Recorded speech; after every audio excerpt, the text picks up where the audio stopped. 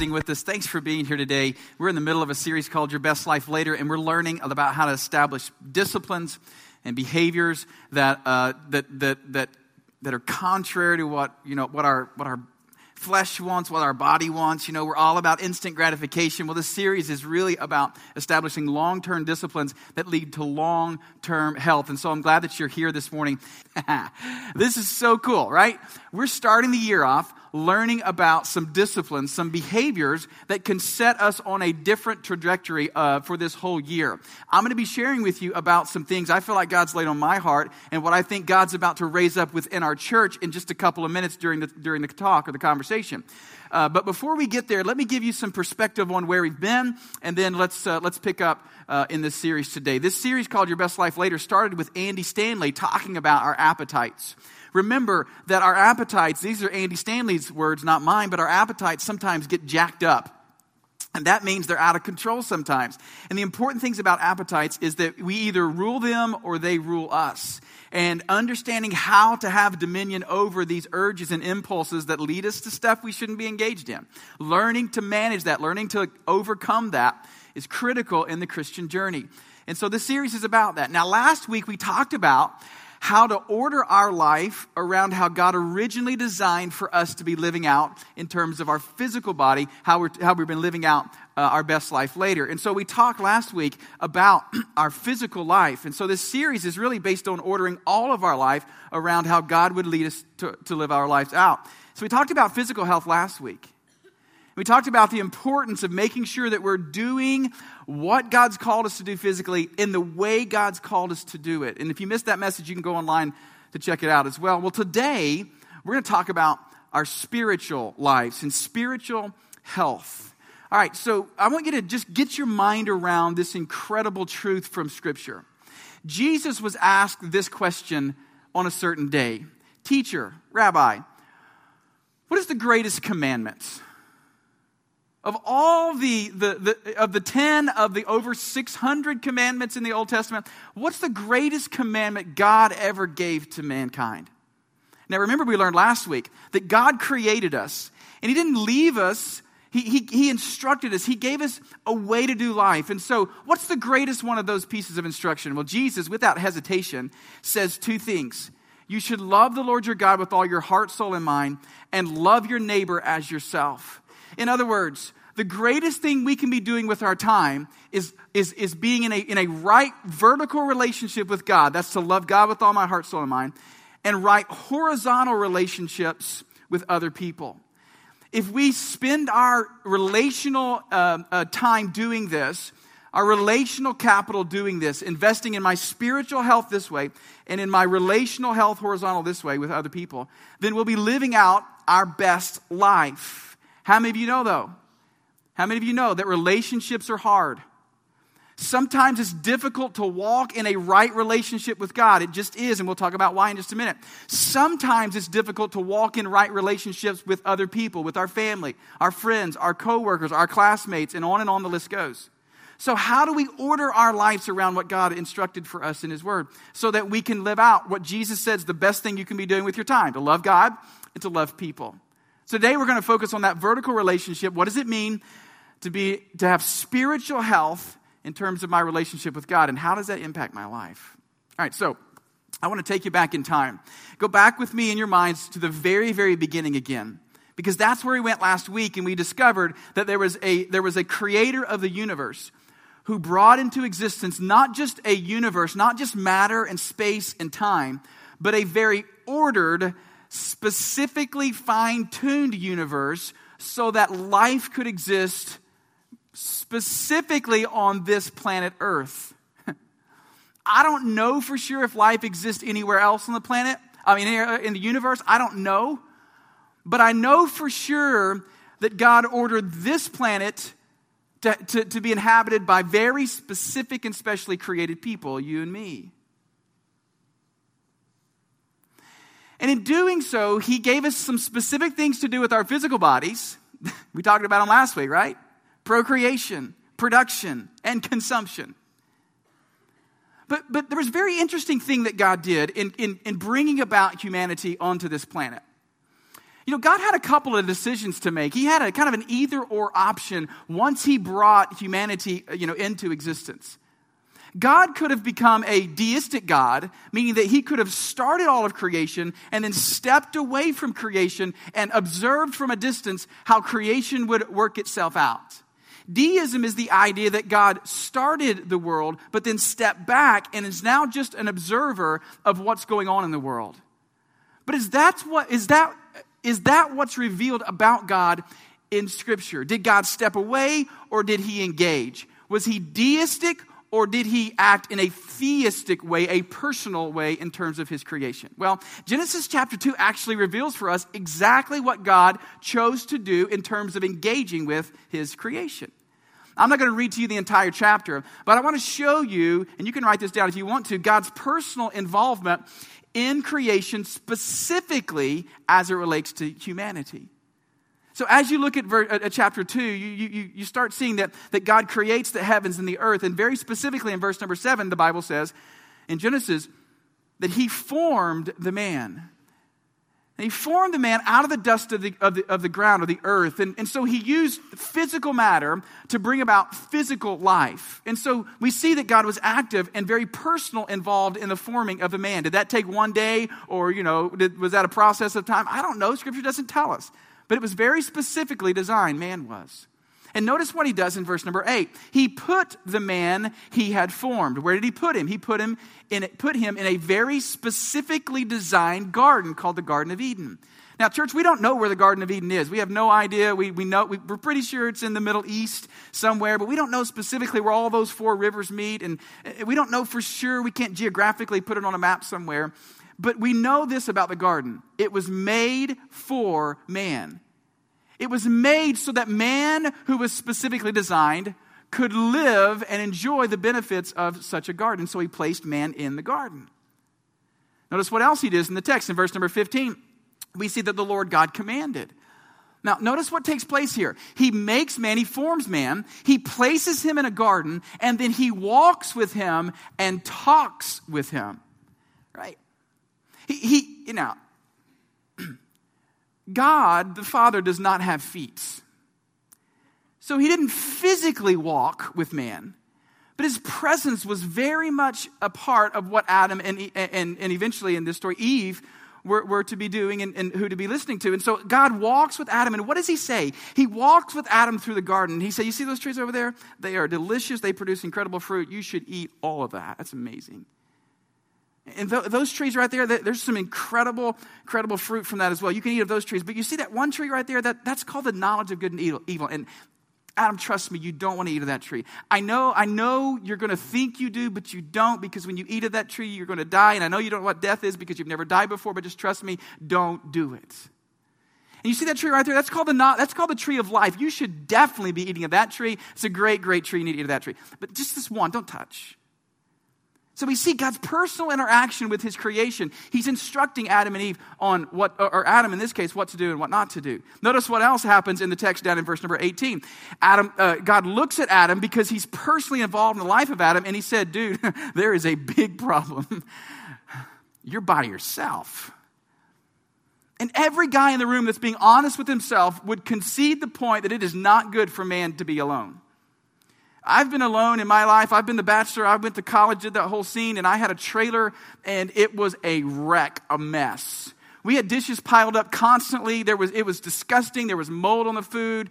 We had a few other creatures hanging out in our house, and they were running around, and I mean, it was just, you couldn't even use the oven because it stunk so bad. It was so awful, right? And it took a good woman to come in, my sister-in-law to come in with her sister and clean that thing up. And then we messed it up again because that's what guys do. It's not good, fellas, for us to be alone. And so he made a helpmate, one suitable. And we see in the text that he doesn't hand off the suitable helpmate yet. He's going to do that a little bit later in the text, but God also does something very interesting. He brought them. Who is them? It's all of his animal kingdom creation. He brought them to the man to name them. Do you see how personally involved in the life of Adam he was? He forms him. He places him. He recognizes it's not good for him to be alone. He gives him an incredible responsibility of naming all of the animal kingdom. And then we see in verse number 22 that he brought her, that suitable helpmate, to the man. It's a great picture in Scripture. And every time I speak, every time I perform a wedding ceremony, I use this passage of Scripture because it's powerful. I don't know if you realize this or not, but God was so personally involved in his creation, in the life of Adam and Eve, that he went to their wedding.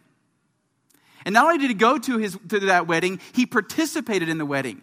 He was the one to walk the bride, or soon-to-be bride, down the aisle to be handed off to the soon-to-be groom. When I preach today, or when I speak at a wedding ceremony, I always use this picture. And when the bride is coming in, or soon-to-be bride is coming in down the aisle, she stops, and she's next to someone very important. And I look at both of them, and I say, from the very beginning, some special person in the life of a soon-to-be bride handed off that soon-to-be bride to the soon-to-be groom. In the very first account, it was God himself that handed Eve off. And I say to the couple that I'm marrying, I say, and for thousands and thousands of years, this same tradition has happened over and over again, that some special, significant someone hands off the soon-to-be bride. God was involved. I think the picture here, if you want to kind of just get some imagery in your mind here, is the picture of walking with Adam and Eve. He was doing life with them. But church, one of the things that happens, and we'll see this in just a minute as well, in Genesis chapter 3, is that when man chose to eat from the tree, the one tree, the fruit of that tree that God said don't eat of, that there was a union that was separated. There was a relationship that was broken in that moment. Now hear me, and we're going to see this again in just a moment. God had another decision to make. He was walking with Adam and Eve, close to them, involved in them, a theistic God. And sin brought separation, and God had to make a decision. Was he going to step away and allow man to fend for himself, or was he going to do something about the broken relationship? And we see in Jesus that God chose to re-engage with humanity. His greatest desire is for us to be in a right relationship with him. That is what you were created for. That's what I was created for. And so God made a way through Jesus, through his death, burial, resurrection, and his ascension. He made a way so that we could once again walk with God. Now, walking with God looks a little different than it did in the very beginning. As a matter of fact, for the next couple of minutes, I want to do just an exercise with you. It's going to be so practical that the truth of the matter is that like about 10 of you, maybe 15 of you are going to fall asleep. I know it because I already had one service, and so I know that's going to happen. And I'm going to give you the warning up front. When I give you this information, some of you are going to be so disconnected from it, you're going to wonder why you showed up for church. But if that's the case, then I'm going to give you a chance to re-engage before it's over. So just don't leave. One of the most incredible things I get a chance to experience is to walk with my Creator. It's not exactly the same as it was in the beginning. There's no question about that. It's different. But it's certainly a walk. And in the Christian journey, this walking with God has different seasons. It's pretty similar, quite honestly, to our own physical birth and death cycle as well. It's really amazing. Actually, I think there are probably 3 major seasons to the whole walk. And I want to give you those seasons, those chapters, those segments, if you will, to walking with God. And here's what I want you to do. If you feel like you are in a relationship with God, would you allow this to just be maybe just some kind of test or some kind of filter to allow you to see yourself and where you are in a journey of walking with God? Because all of us who are called Christ followers are somewhere in this journey. There's really 3 different seasons. Walking with God has an infancy stage, an adolescent stage, and an adulthood stage. And we're gonna unpack those for the next couple of minutes. This is God, through Jesus, taking us back to Genesis chapter 2. Here's what it looks like. Let's talk about the infancy stage to begin with. in terms of walking with God now after the fall, there's this infancy stage that has to happen. It's that moment in time. This is where infancy stage begins. It's that moment in time where you finally come to terms with the fact that you need a relationship with God. So there's a confession of sin. There's an understanding that I need to be in this relationship. There's a repentance phase to that. There's this picture of, I'm going to turn away from what I've been doing, and I'm going to turn towards this relationship with God and honor Him with my life instead of honoring, my own agenda and my own self in this world. And so there's this pivotal point that happened to me when I was like 5 or 6, right? And I remember at this age in my life, I wasn't that bad at 5 or 6, all right? I hadn't done that many things wrong. I think I probably talked back to my parents and probably punched my brother and probably, was rude and lied a couple of times. Probably even stole a few things, quite honestly, at that point in my life, all right? But in terms of what we say, the big things were at 5 or 6, I didn't have time to do a lot of that. But I remember feeling an incredible need to know this God who created me. I remember longing for that, even weeping over that, right? At 5 or 6, I remember crying and weeping and being broken about where I was and where I wanted to be. And I didn't understand it all. So I made a decision then to give my life to Christ. And then soon after that, Keith Burden, who's now the executive director of the Free Will Baptist denomination. I grew up Free Will Baptist. And he's executive director of the denomination, came over to my house and he said, Matt, you said you made this decision to accept Jesus into your heart. And he said, help me understand what that was like. And do you know what baptism is all about? And he walked me through that process of why I should get baptized and what it means to follow Christ. And it was amazing. And I remember getting baptized. Keith Burden, I remember him putting me in the water and I coming up out of it. And it was an incredible experience, right? Those are the infancy steps. Some of you know exactly what I'm talking about. Sometimes for some people, the decision to follow Christ sometimes is very emotional. Sometimes it's more volitional, like you're going to surrender your will to God's will. For some of you, it was a blubbering mess moment, wasn't it? You don't like to admit it or confess it, but for some of you were just beside yourself and you cried all over and you snotted all over someone else. That's how we in Free Will Baptist knew someone was really saved, right? Because they just had snot running down their nose like crazy. You know what I'm talking about, right? It's like a crazy transformational moment. But that's just the beginning. Right? One of the things that has to happen in the infancy stage in a relationship with God is there has to be affirmation. Because here's the deal. When you make a decision to follow Christ, this is what walking with God has to start like. When you make a decision to follow Christ, one of the things that happens almost immediately is our very real enemy, our adversary, comes alongside of us and say, you know what, that was totally an emotional experience and it wasn't real at all. That pastor, Matt was really good and he just preached that great message and you got all worked up and you went down to those steps and you got all carried away in the moment, but it's Monday now and let's just deal with real life again. There wasn't anything real with that. So what you need more than anything else in the beginning of a relationship is you need affirmation that you are loved and you are forgiven and you are accepted in a relationship with Him and you belong to the family of God and He has purposes and plans for your life. You need to know that. In the infancy stage, there's a knowledge issue here that has to happen because when you come out, you're not full grown and you need to know some stuff. In this first stage of infancy, the information that you need to know is, what am I supposed to be doing? What does it look like to start walking with God? And that's why in the beginning stage, things like Bible reading are so important, right? Sunday school, read your Bible, pray every day, and you'll grow, grow, grow. Remember that song? The reason why it's in Sunday school is that's where the foundations are formed.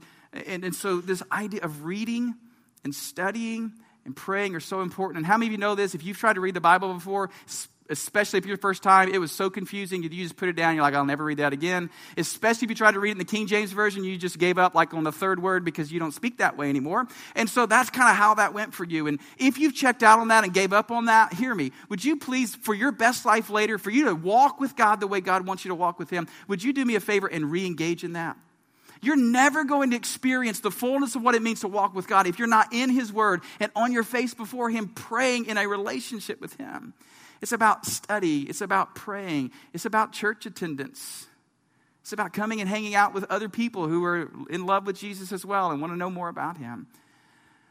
And so these are the infancy stages. It's about how to learn about the disciplines. At Solace Church, we're going to be offering in the near future, through our next steps process, we're going to offer in kind of a new believers class to help all those who are in this stage to move forward. And one of the things that they need in this stage more than anything else is a mentor. Infancy stage needs mentorship. They need people who've been there and done that to come alongside them and help them learn what a relationship with God looks like. So this is how it all begins. And if you're there, man, hear me. If you're in that phase, my prayer is that you would begin to start applying these things. I'm going to read. I'm going to study God's word. Even if I don't understand it all, I'm going to start praying. I'm going to be connected to a local church. I'm going to be in a group, a Solace group, because I need that accountability that comes with that. These are the infancy stages, but something interesting happens. It's the next stage. Something interesting happens after the infancy stage. We call this the adolescent stage. Something very interesting happens. So, you start these things. I had that blubbering mess experience, and now I'm starting to read my Bible and pray, and I'm coming to church, and maybe I'm giving financially, but something really weird happens. You start realizing, there's something within me that's stirring. I can't even explain it. I don't even understand it all. But there's something in me that's saying, I need to start giving myself away. I thought for most of my life that the world revolved around me, but in Christ I realized it doesn't revolve around me. Actually, it's about serving and loving other people. And so I feel like God's saying to me, hey, it's time to go get connected. It's time to get involved. It's time to find your place. And so in this stage of adolescence, it moves from affirmation to opportunity. The walk with God shifts. And so God, as he walks with you, says, hey, I love you. You're forgiven. You're saved. You're my child. Now, come on. I've made you for a purpose. Now that we've got the whole salvation, thing, it's working. Let's talk about now why you're here. And so you move from infancy to teenage years, these adolescence years, where you go, what's my contribution? As a matter of fact, the knowledge question here in adolescence is, what on earth am I here for? Why am I here? And what am I supposed to be doing? It's called kingdom contribution. It's the way that you allow God to use you, the way you've been wired, your history, your passions, your story, your giftedness, your uniqueness, to offer that to a world that desperately needs what you have to offer. And there's some people in the room right now, and you've never discovered that about yourself. The truth of the matter is, you're not experiencing life in its fullness in a relationship and walk with God because you've never discovered exactly how God's wired you. Before the day's over, I'm going to give you a chance to go on a journey starting today of understanding that process. If you're here and you've never discovered that, you're at the right service to be able to discover that. I won't leave you by yourself. I'll tell you about it in a couple of more minutes. And so it's all about knowledge. And lastly, I would just say about this whole idea of the adolescent stage is the church would do itself a favor if it would begin to empower people to live out their kingdom contribution. All right. Real quick, let me say this. Solace Church, we're in an incredible place. 2016 could be the most effective ministry year of the entire existence of Solace Church. We're 11 years old, okay? And if you're here in the new building, you may think about yourself or about our church. We came a little bit late, right? It would have been cool to be a part of the old building where we crammed 700 people in 5,300 square feet. And that was so much fun. And cars were lined up. And you took pictures of the cars that were lined up to get into Solace Church to see me. And but to see Jesus. And so this incredible thing was happening. And you could go to this church and you're like, I missed out. Oh, you didn't miss anything. Really? Do you know why? Because I think God brought us here, 11 years old now as a church, to prepare us and shape us for the most incredible impact that Solace Church has ever been able to make. God, through Solace Church, reaching out into the world and impacting people's lives. The best, my friend, is not over, it's yet to come. And God uses the local church to be light shining in darkness so the world can see the love of the Father. And the local church is not the building. The local church is you living out your kingdom purpose in a walk with God. The third stage of walking with God is about adulthood. And this is a really interesting phase. And some of you are there. And let me tell you how you know you're there. Because some of you have been saved and some of you have been on this journey a while and you've got the whole disciplines things down and you're studying and reading and praying and maybe even fasting now and you're giving and you found your kingdom contribution, all that's great. But how many of you know this? At some point in a relationship with God, in this whole thing of doing this journey of God, at some point, doing also seems not sufficient. It's really weird. It's not that you'll ever stop doing, but it's really weird. What happens is you're the faithful one to church and you're always here. And man, you've heard Genesis chapter 2 preached now like 1,400 times, right? Like this is like, you've heard this message so many times, you might already be disconnected. You're that person. You're like, man, church used to be so amazing. Now it's just all right. Just okay. You know what's going on inside your heart? It's a shift. Because in adulthood, it shifts from opportunity to intimacy. Most people think the end goal is to when I find my place, on Team Solace, and I serve in church, and I give, and all these things in order. But I would say that's not the end. That really is just the beginning of a transition into intimacy. What does intimacy look like? You ready? The knowledge piece of intimacy is really, really unique. You found out the disciplines, and you found out what you're on earth to do. And then the knowledge piece looks like this. You ready? I just want to hang out with Jesus. I don't even know for sure. I don't know for sure if there's something new I'll learn, but you will, because he's infinite and we're finite. That's not even the emphasis now. This knowledge shift is, I just like being with you. It's an incredible shift.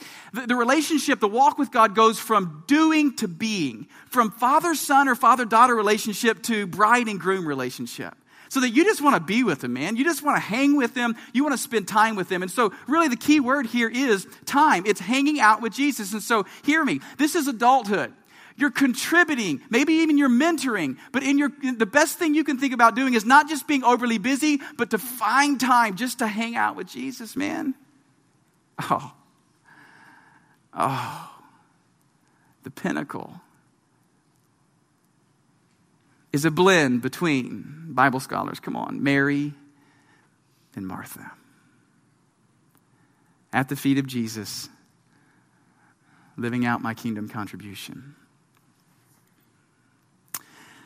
All right, so I told you that a few of you may fall asleep during that period. So if that's you and you checked out and you thought, man, that was about 10 minutes I'll never get back in my life. Tune back in for just a minute. Because here's what I've discovered about this whole walk with God thing. If you're writing anything down, you should definitely write this down, because I'm about to speak to a few more of you in the room today. The truth is, in our spiritual life, we are either walking with God or walking away from him and hiding. Remember Genesis 2 when God was very active and involved? You know what happens in Genesis 3? Adam and Eve go to that tree they shouldn't have eaten of, and they go to that tree and they pick the fruit and they eat of that. And in that moment, the relationship with God changes. I want to show you how drastically the relationship changes, and I'm about to show you a glimpse into some of our hearts in this room this morning. This is what's going on with some of us. Notice verse number 8 of chapter 3. Then the man and his wife, after they ate, heard the sound of the Lord God as he was walking in the garden. They heard the sound of God because he walked with them many times before. What was the best part of their day now becomes a crisis. In the cool of the day, and they hid from the Lord God among the trees of the garden. Verse number 9, it goes on to say this, but the Lord God called to the man, where are you?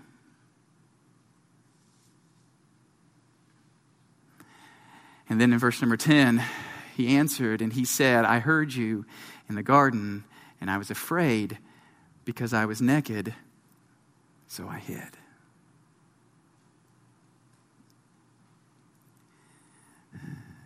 Because you're either walking with God or away from him and hiding. If we were being honest with ourselves in the room today, there are some people in the room, a description of your spiritual health, of your spiritual life right now, is you're in the trees, in the woods, hiding from your Creator. You're entangled right now in a sin. You're wrapped up in a situation, the circumstance that you should not be involved in, and you know it, but you're not ready to come and face the Creator who made you and who purposed your life, because you don't want to give up on the sin right now. You're running in it and you're hiding, and when God calls out, where are you? You know what? For a while now, you've been running deeper into the woods, hiding more from your Father. There are some of you today, here's the truth. Your spiritual life is not functional right now because there is a wound. Something's happened to you. There's a circumstance that happened to you, and you are so broken. You are so angry at God. You are so resentful about what took place that you're just hiding. You're not going into entering that wound and walking with the Father. You're running far, far away from him. And there are some of us in the room, we are so full of bitterness and resentment and anger towards someone else. There's unforgiveness that's just settled into our heart, and we're not letting God go there. We're hiding that part from him because we're either walking with him or walking away from him. If you're hiding today, if you're walking away from him, can I give you one picture in closing of your Father?